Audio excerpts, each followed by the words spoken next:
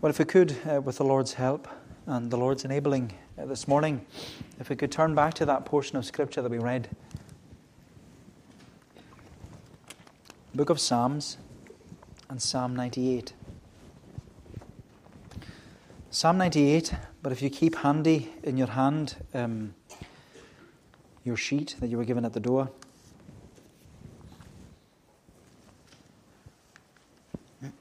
Psalm 98, I want us to look at the whole psalm. But if we just read again from the beginning, where the psalmist writes, "O sing to the Lord a new song, for he has done marvelous things. His right hand and his holy arm have worked salvation for him. O sing to the Lord a new song, for he has done marvelous things. His right hand and his holy arm have worked salvation for him." I want to begin this morning by asking the question, why do we sing Christmas carols? Why do we sing Christmas carols? What is it about this time of year that so many people sing Christmas carols, and even people who wouldn't call themselves religious, or other people who wouldn't claim that they're regular churchgoers, and yet at this time of year they find themselves singing Christmas carols, and they enjoy singing them. They enjoy singing Christmas carols. And we should actually encourage people. We should encourage people to enjoy singing Christmas carols, because I remember reading an article from 2015. It was an article written by a Reformed pastor in America. Maybe I've mentioned him before. I found the article again the other day, hence the reason we're looking at this Christmas carol this morning. The article was entitled, "The Gospel According to Christmas Carols." The Gospel According to Christmas Carols. And the article, this is what it said: "It's that time of year again, where you're likely to hear songs about Jesus' birth. We call them Christmas carols, but they're really Christian hymns, celebrating the incarnation of our Lord and Saviour. For a few weeks each December, these profound songs of worship become part of the holiday atmosphere, and our society's pervasive interest in them provides us with a unique opportunity to share the gospel. It's the perfect time," he writes, "to explain the meaning of these songs to those who don't know Christ and share the good news of the gospel." And that's simply what I'd like us to do. And not only today, but over the next couple of weeks, both on the Lord's Day and midweek on Wednesday evenings. I'd like us to consider the gospel according to Christmas carols. The gospel according to Christmas carols. And my hope is that we'll see that they all exalt Jesus, and they all explain to us the good news of the gospel. And so this morning we're considering, you'll have it on your sheet, we're considering Isaac Watts' Christmas carol, "Joy to the World." And I'd like us to think about it under two simple headings: rejoicing with praise and remembering the promise. Rejoicing with praise and remembering the promise. So first of all, rejoicing with praise. Rejoicing with praise. Psalm 98 tells us, "O sing to the Lord a new song, for he has done marvelous things.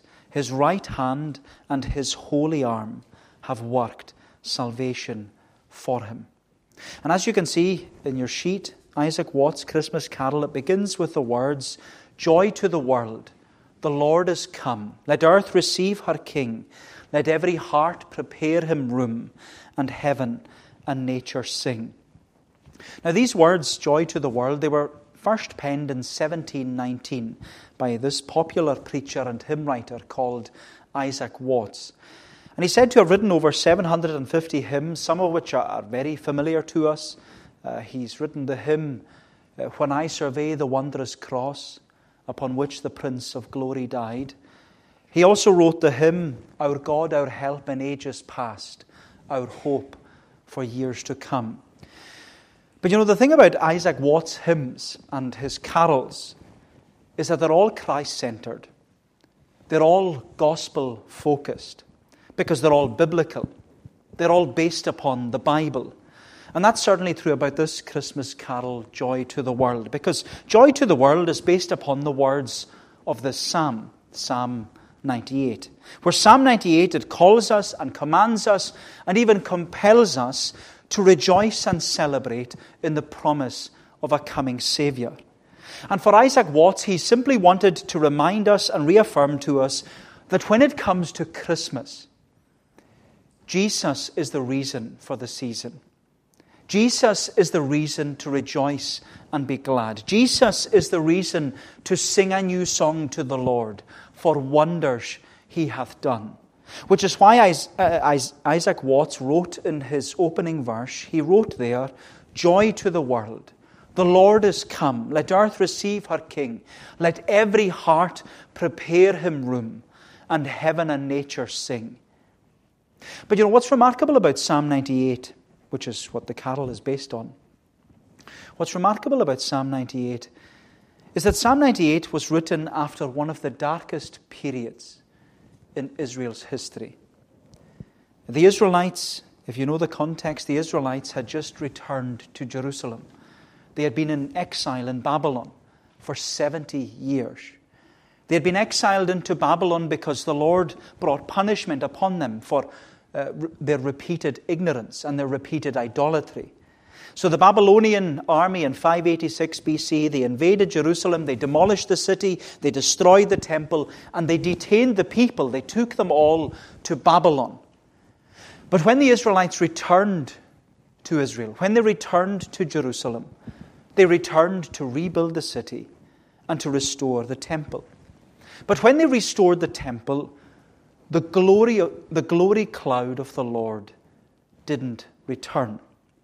Of course, the glory cloud had symbolized the Lord's presence amongst his people.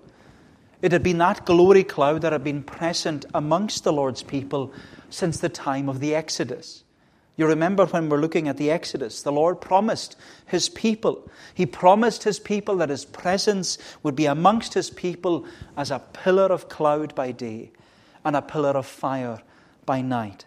And so when the Israelites returned after the 70-year period of exile, they returned and they rebuilt the city, they restored the temple, and when they restored the temple, they expected the glory cloud of the Lord to return to the temple. But it didn't. There was no glory cloud. There was no pillar of the Lord's presence. There was no sign that the Lord was amongst his people. There was no sign. Only silence. No sign. Only silence. And it was this silence that made the Israelites think that the Lord had now forgotten them. Worse still, forsaken them. But what happened was that the Lord's silence made the people silent. The Lord's silence made the people silent because the Israelites, they were so downcast and depressed and felt so detached from the Lord because the Lord wasn't amongst them anymore. They felt so downcast that they couldn't sing the songs of Zion anymore. They couldn't raise their voices in rejoicing. They were silent. They were absolutely silent as a people. And you know, when we're faced with dark and difficult providences in our lives, we can sometimes become silent. We can sometimes stop speaking and stop singing to the Lord because we can convince ourselves that the Lord is silent and the Lord has stopped speaking to us, so we've stopped speaking to the Lord. We can convince ourselves that in our dark and difficult providence, the Lord has forgotten us. Worse still, the Lord has forsaken us. But you know, my friend, it's during those dark and difficult providences that the Lord is calling us to cling to his promises. It's during those dark and difficult providences that the Lord is calling us to cling to his promises. And that's what the psalmist does here. The psalmist clings to the promises of a coming Savior. He clings to the promises of a coming Savior. He clings to the first promise that was written in the book of Genesis. Genesis 3:15, the seed of the woman will crush the head of the serpent. The psalmist clings to the promise of Emmanuel. The virgin shall conceive and bear a son. You shall call his name Emmanuel, which means God with us. The psalmist clings to the promise of a son, Unto us a child is born. Unto us a son is given. The psalmist clings to the promise of a Savior.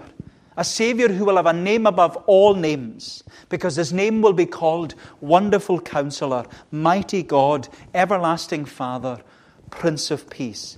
My friend, despite the difficulty and the darkness of the Lord's silence, the psalmist here in Psalm 98, he clings to the promises of a coming Savior.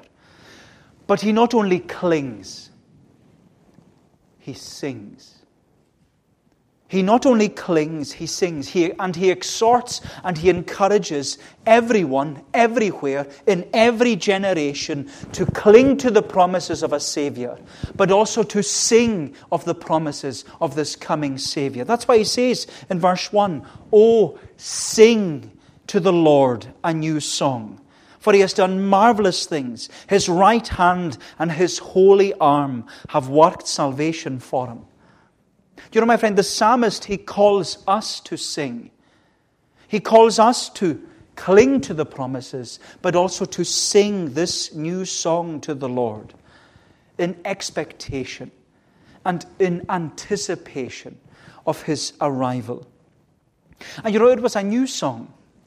It was a new song because it prophesies and it proclaims and it points us forward to this new day and this new dawn in the history of this world. It was a new song because it was promising a new beginning, that there was going to be new life and new hope through this coming Savior, where this Savior was going to make all things new. It was a new song. And you know, it's for that reason the psalmist, he's rejoicing with praise. He's rejoicing with praise. He's clinging and he's singing. And that's why Isaac Watts wrote in his Christmas carol, "Joy to the world, the Lord is come. Let earth receive her King. Let every heart prepare him room, and heaven and nature sing." And you know, I love Isaac Watts' evangelistic prayer there in verse 1. Let every heart prepare him room, and heaven and nature sing. I love his prayer because, you know, it should make us question, is there room in my heart for this King? Is there room in my heart for this King? My friend, I want to ask you this morning, who sits on the throne of your heart? Who sits on the throne of your heart? Who is Lord over your life? Who's in control? Who is first and foremost in your kingdom? Who is king? Or who is queen? Are you the king or the queen who sits on the throne of your heart, ruling and reigning over your life? Because many, like others before you, they would not have this man, this Jesus, this King, to rule and reign in their life. Instead, maybe I can say, well, you crowd all the other Christmas stuff in. But in doing so, you crowd the King out. Who is King? Who is King? But the gospel, it calls us and it commands us and it compels us to come to this Jesus, to come rejoicing with praise because of the salvation of the coming Savior. That's what Isaac Watts is saying to us. He says, "Joy to the world, the Lord is come. Let earth receive her King. Let every heart prepare him room, and heaven and nature sing." Now, as we said, Isaac Watts, he wanted to remind and reaffirm to us that when it comes to Christmas, Jesus is the reason for the season. Jesus is the reason for the season. He's the reason to rejoice and be glad. But you know, what's remarkable about this invitation to come rejoicing with praise and to sing this new song of salvation, what's remarkable about it is that the invitation is extended. The invitation is extended and expanded to the whole of creation. You look at verse 4. The psalmist says, make a joyful noise to the Lord, all the earth. Break forth into joyous song and sing praises. Sing praises to the Lord with the lyre of the sound of melody, with trumpets and the sound of the horn. Make a joyful noise before the King, the Lord. Then he says, let the sea roar and all that fills it, the world and those who dwell in it. Let the rivers clap their hands. Let the hills sing for joy together. The invitation to sing this new song of salvation and to come rejoicing with praise. The invitation is extended to the whole of creation.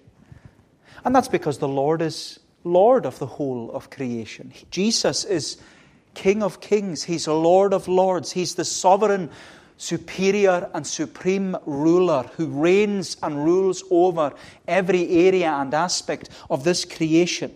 And this is why Isaac Watts, that's why he writes in his second verse of the Christmas carol, he says, joy to the world, or joy to the earth, the Saviour reigns.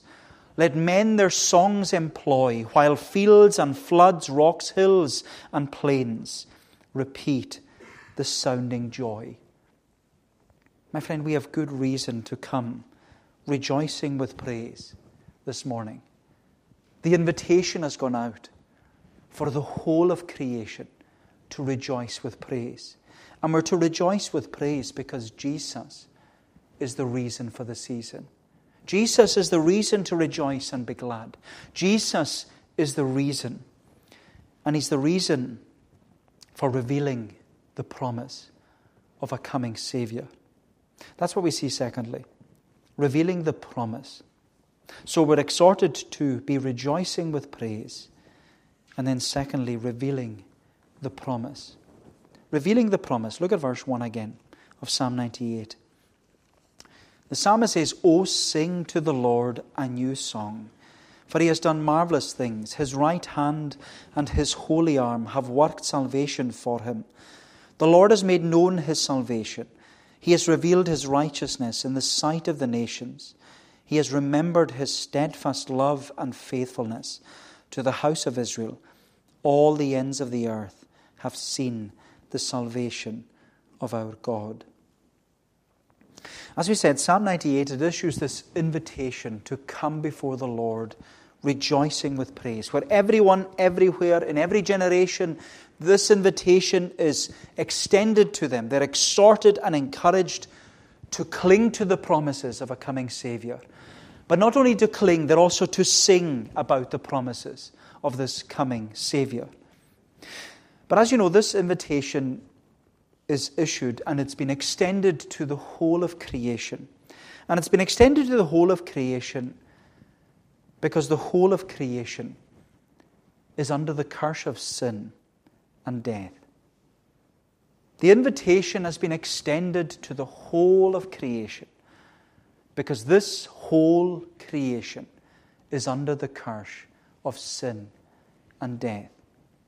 Our Bible teaches us that when Adam sinned against God, and when Adam fell from that perfect estate wherein he was created, all mankind sinned in him, and the whole of creation fell with him in his first transgression. And today the whole of God's creation is groaning. That's what the Bible says. The Bible says that the whole of God's creation is groaning under the curse of sin and death. And as you know, my friend, we don't have to look far. We don't have to look very far outside these four walls to be reminded of that solemn and sorrowful fact that the whole of creation is groaning. You know, there's not one of us here this morning, not one of us, who is unaware and unaffected by the fact that the world we live in is full of brokenness. It doesn't matter what face we put on or what face we present to the public. The reality is we are all broken people living broken lives in a broken world. We are broken people living broken lives in a broken world. And I've said it before, but I want to say it again. The church is not a museum of good people. It is a hospital for the broken. And I want everybody in this community to know that. This church is not a museum of good people. It is a hospital for the broken, because we're all broken people living broken lives in a broken world. Doesn't matter who we are. We all encounter and experience sins and sicknesses and struggles and stresses and strains and sufferings and separations and sorrows. And it's always at this time of year that we're made more aware, aren't we? We're made more aware of the damage and the devastation that sin has brought upon us as the creation. And yet the psalmist here, he's exhorting and encouraging us to come and cling, and to come and sing. To sing these songs. We're to rejoice with praise, he says, because the Lord is revealing his promise. The promise of a coming Savior. A Savior whom we're told in the Bible who will bear our griefs and carry all our sorrows. A Savior who will bind up our broken hearts. And a Savior who will heal our wounds. A Savior who will call us to himself and say to us, "Come unto me, all ye that labor and are heavy laden, and I will give you rest. Take my yoke upon you and learn from me, for I am meek and lowly in heart." We're being exhorted and encouraged by this Savior who will call us and compel us to come to him with all our burdens and all our baggage and all our brokenness, so that in him we will find rest for our souls. He's the Savior, my friend, upon whom we can cast all our cares and all our concerns. Why? Because the Bible tells us so clearly. He's the only one who really cares for us. Everyone else will let us down. And that might not be their fault. But he is the one who cares for us. Cares for us so deeply. And we are to come to him with everything. Casting, that's what Peter says, cast all your cares upon him, because he cares for us. And he cares for us, as the psalmist says, because he has a right hand and a holy arm that will work salvation. That's there at the end of verse 1. He says, "Oh, sing to the Lord a new song, for he has done marvelous things. His right hand and his holy arm have worked salvation for him." And that statement there, right hand and holy arm, it's an illustration of victory. Victory over sin and victory over death. Our Bible reminds us that our Savior came to defeat death and conquer the grave. He came to deal with our sin. He came to deal with our struggles and all our sorrows. He came to defeat death and conquer the grave. And today, this is the amazing thing about Sundays. This is the best day of the week. This is the Lord's Day, the first day of the week, the day of resurrection. Because it's on the day of resurrection that we should all be reminded that our Savior stands over death, saying, "O death, where is your sting?" And he stands over the grave of every Christian. He stands over them and says, "O grave, where is your victory?" And with resounding praise, we can say with the Apostle Paul, "Thanks be to God, who gives us the victory through our Lord Jesus Christ." We're to respond in praise. We're to sing and cling to these promises. Because we can say with Paul, "Thanks be to God who gives us the victory through our Lord Jesus Christ." And again this morning, this is something Isaac Watts picks up on in his carol. The third verse of his Christmas carol, "No more let sins and sorrows grow, nor thorns infest the ground. He comes to make his blessings flow, far as the curse is found." My friend, we are to sing this new song. We're to cling to this new song, because he is the one who has come to make all things new. He's come to make all things new. We're to come rejoicing with praise for revealing the promise of a coming Savior, a Savior who promised that he would abolish death and bring life and immortality to light through the gospel.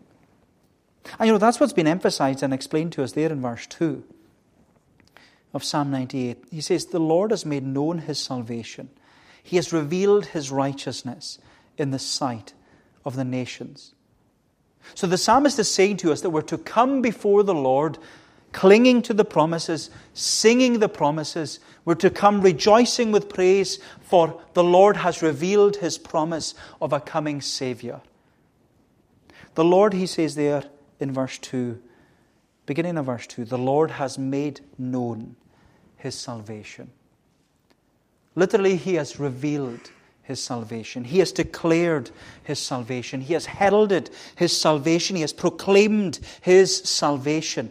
And whether the psalmist was aware of it or not, when he said that, he has made known His salvation. The psalmist was making a prophecy there. He was proclaiming, pointing us forward to someone. He's pointing us, and I say it was someone, because the word salvation, the Lord has made known His salvation. The word salvation is translated Jesus. Is that not what the angel said to Joseph? Mary shall give birth to a son. Call his name Jesus. Call him Savior. Call him salvation. For he shall save his people from their sins. Call him salvation, Psalm 98 verse 2, because the Lord has made known His salvation. Call his name Jesus, for he shall save his people from their sins. And my friend, we are being encouraged and exhorted this morning to come clinging and singing the promises. We're to come rejoicing with praise, for the Lord has revealed the promise of a coming Savior. The Lord has revealed His salvation. He has revealed His Jesus to us, because He shall save His people from their sin. But there's more. Because by revealing the promise of a coming Savior, by revealing the promise, the Lord was remembering the promise of the coming Savior. That's in verse 3. He has remembered His steadfast love and faithfulness to the house of Israel. All the ends of the earth have seen the salvation of our God. My friend, we're to come to the Lord rejoicing with praise for revealing and remembering the promise of a coming Savior. A coming Savior whom we're told in verse 3, who would be known for His steadfast love and faithfulness. His steadfast love and faithfulness. And those words are very important, because the description of His steadfast love and faithfulness is also translated as grace and truth. Grace and truth. And that's something Isaac Watts, again, he picks up on in his Christmas carol in the concluding verse. He says, He rules the world with truth and grace, and makes the nations prove the glories of His righteousness and wonders of His love. And what Isaac Watts picked up on was that in Psalm 98, the Lord is calling us, He's commanding us, He's compelling us to rejoice with praise, because the Lord has revealed and remembered His promise of a coming Savior. He has revealed and remembered His promise of a coming Savior. And this was so important, especially when the psalmist wrote Psalm 98. Because as we said earlier, Psalm 98, it was written during one of the darkest periods in Israel's history. They had been 70 years in exile in Babylon. They had returned home. They had rebuilt the city. They'd restored the temple. But when they restored the temple, the glory cloud of the Lord's presence didn't return. There was no glory cloud. There was no pillar of the Lord's presence. There was no sign of the Lord. There was only silence. No sign, only silence. They thought that the Lord had forgotten them. They thought that the Lord had forsaken them. But the psalmist here, he points the people forward. He prophesies and he proclaims. He says to them, cling to the promise. He says to them, sing of this promise. He encourages and he exhorts everyone, everywhere, in every generation to cling and to sing about the promise of this coming Savior. Why? Because of His steadfast love and faithfulness. the Lord has remembered His grace and His truth. The Lord has remembered His grace and His truth. And this is what I love about the Psalms and how the Bible just holds together. Do you know, when the temple was restored and the glory cloud never returned, the Lord told His people in the book, you can read it in the book of Haggai. Read it this afternoon. It's only 2 chapters long. He told His people, He said, the glory of the latter temple would be greater than the glory of the former temple. The glory of the latter temple would be greater than the glory of the former temple. And that promise in Haggai was fulfilled not in the form of a pillar of cloud. The promise was fulfilled in the person of Christ. He is the fullness of the Godhead bodily. He is the temple of the living God, as the Bible describes. And John tells us, the opening words of his gospel, John tells us that when Jesus, the eternal Word of God, became flesh and dwelt among us, John says, we beheld. What did we behold? His glory cloud. The glory cloud as of the only begotten of the Father. And how was it described? Full of grace and full of truth. Just as the psalmist said, full of grace. We beheld His glory. The glory as of the only begotten of the Father, full of grace and truth. And these things are written, says John. John wants you to know who this is all about. These things are written so that you will believe that Jesus is the Christ, the Son of God, and that by believing you may have life in His name. It's no wonder Isaac Watts said, joy to the world, the Lord is come. Let earth receive her King. Let every heart prepare Him room, and heaven and nature sing. My friend, Jesus is the reason for the season. Jesus is the reason we should come before the Lord clinging and singing. Jesus is the reason we should come rejoicing with praise, because the Lord has revealed and the Lord has remembered His promise, the promise of a coming Savior. The Lord, as verse 3 says, He has remembered His steadfast love and faithfulness to the house of Israel, and all the ends of the earth have seen the salvation. This Jesus, the salvation of our God. All the ends of the earth have seen Him. You have seen Him this morning in His Word. So as Isaac Watts said, or as he prayed, let every heart prepare Him room, and heaven and nature sing. My friend, is there room in your heart for this Jesus? Is there room in your heart for this Jesus? Let every heart prepare Him room, and heaven and nature sing. Well, may the Lord bless these thoughts to us. Let us pray. O Lord, our gracious God, we give thanks to Thee for Thy Word that is so precious, and how it all holds together, that it speaks to us from Genesis to Revelation of this wonderful Saviour, and how we see Jesus on every page, and He is there to be seen and there to be found. And Lord, we do plead, that we would all have a heart to receive the King, that Thou in Thy grace and in Thy mercy, that Thou wouldest so work in our hearts, that Jesus would come in, that we would know Him and love Him and follow Him as the King of Kings that He is, as the Lord of Lords, that we would be able to confess Him as our Saviour. Lord, bless us, we pray. Help us, we ask, to keep looking to Jesus, to know Him and to love Him and to follow Him as the author and the finisher of our faith. Cleanse us, and we pray, and go before us, for we ask it in Jesus' name and for His sake. Amen. Well, we're going to bring our service to a conclusion this morning by singing in that psalm, Psalm 98. Psalm 98 in the Scottish Psalter, page 360.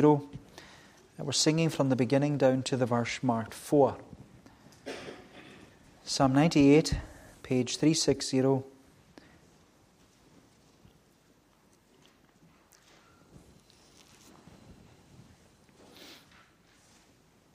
Where you are called to cling and you are called to sing. So sing. Don't stand in church silent. Sing. We are here to worship God. So sing. That's what the psalmist says. Oh, sing a new song to the Lord, for wonders he hath done. His right hand and his holy arm, him victory hath won. The Lord God his salvation hath caused to be known. His justice in the heathen's sight he openly hath shown. He mindful of his grace and truth to Israel's house hath been, and the salvation of our God all ends of the earth have seen. Let all the earth unto the Lord send forth a joyful noise. Lift up your voice aloud to him. Sing praises and rejoice. So these verses of Psalm 98 to God's praise. Oh, sing a new song to the Lord, for wonders he hath done. His right hand and his holy arm, him victory hath won. The Lord God his salvation hath caused it to be known. His justice in the heathen's sight he openly hath shown. He mindful of his grace and truth to Israel's house hath been, and the salvation of our God all ends of the earth hath seen. Let all the earth unto the Lord send forth a joyful noise.